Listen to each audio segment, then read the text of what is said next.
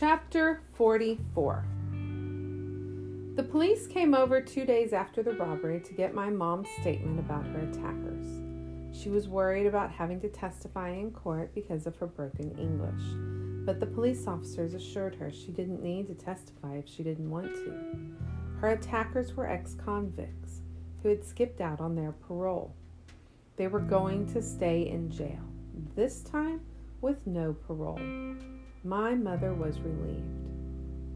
Word got out about my mother's attack, and the security guard from the Topaz Inn once again came bopping over. Hank and I were both at the front desk this time. I narrowed my eyes. What do you want? I heard about the attack, he said. Terrible, just terrible. Too bad you guys didn't have a security guard like me. I would have pounded his head in. And you would have gotten arrested, Hank pointed out. The security guard gave a half shrug. In my line of work, an arrest is a badge of courage, he said. He jammed his hands into his pocket and pulled out a business card. Here's my number in case you guys ever need to hire a security guard, he said, sliding his card across the desk. I picked it up and was about to throw it away when Hank said, "Let me see that." He took the card with him back to his room. The next morning, Hank came back to the front office with 4 letters. He handed them to me. "Mail these for me, will you?" he asked. "Sure thing," I said, taking the letters from him. The envelopes were addressed to various malls in our area. Anaheim Plaza, where my mom and I like to go, the Garden Walk, and the festival over in Anaheim Hills, which was supposed to be really nice, and Canyon Plaza. One of the envelopes was not sealed tight, and as I flipped it over, the letter fell out. The words "security guard" caught my eye. I started reading. Dear Anaheim Plaza, my name is Hank Caleb, and I would like to apply for a job as a security guard in your mall. I am hardworking and honest. I am also responsible and take my job very seriously. My last job was working at a gas station. I had to do many things like tend to the cash register, keep an eye on the customers. A lot of people try to steal from gas stations. Wash windshields and check fluid levels and air pressure. During my entire time working at the gas station, I was never late once. I take great pride in my work, and I would like the opportunity to be a security guard because I like helping people and keeping them safe.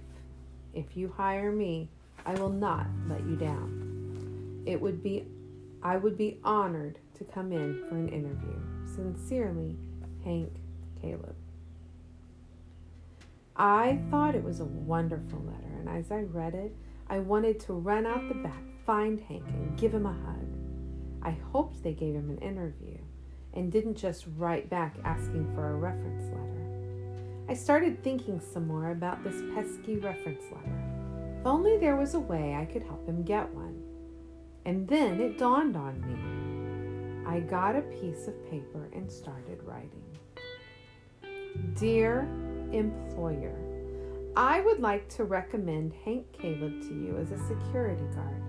Hank Caleb has been a security guard at the Cala Vista Motel from June until now, and he is the most responsible, capable, and courageous security guard we have ever had.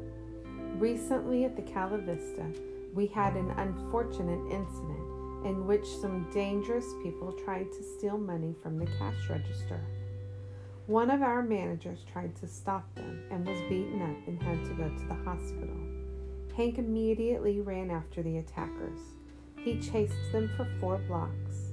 He managed to catch them, and he got into a fight with them. Unfortunately, some cops saw Hank getting into a fight with them, and he ended up arrested. But the point is, Hank went out of his way to protect his managers, when most security guards would have stayed back. You will not find a better security guard than Hank. Please find the receipt of the hospital bill stapled as evidence. If you have any questions, please call the Cala Vista at 555-281-0482. Sincerely, the managers of the Cala Vista Motel. It took me 2.5 hours and 5 drafts to write the reference letter. I didn't want the letter to sound like it came from a kid, so I borrowed Mrs. T's dictionary thesaurus again and tried to make it as good as Hank's.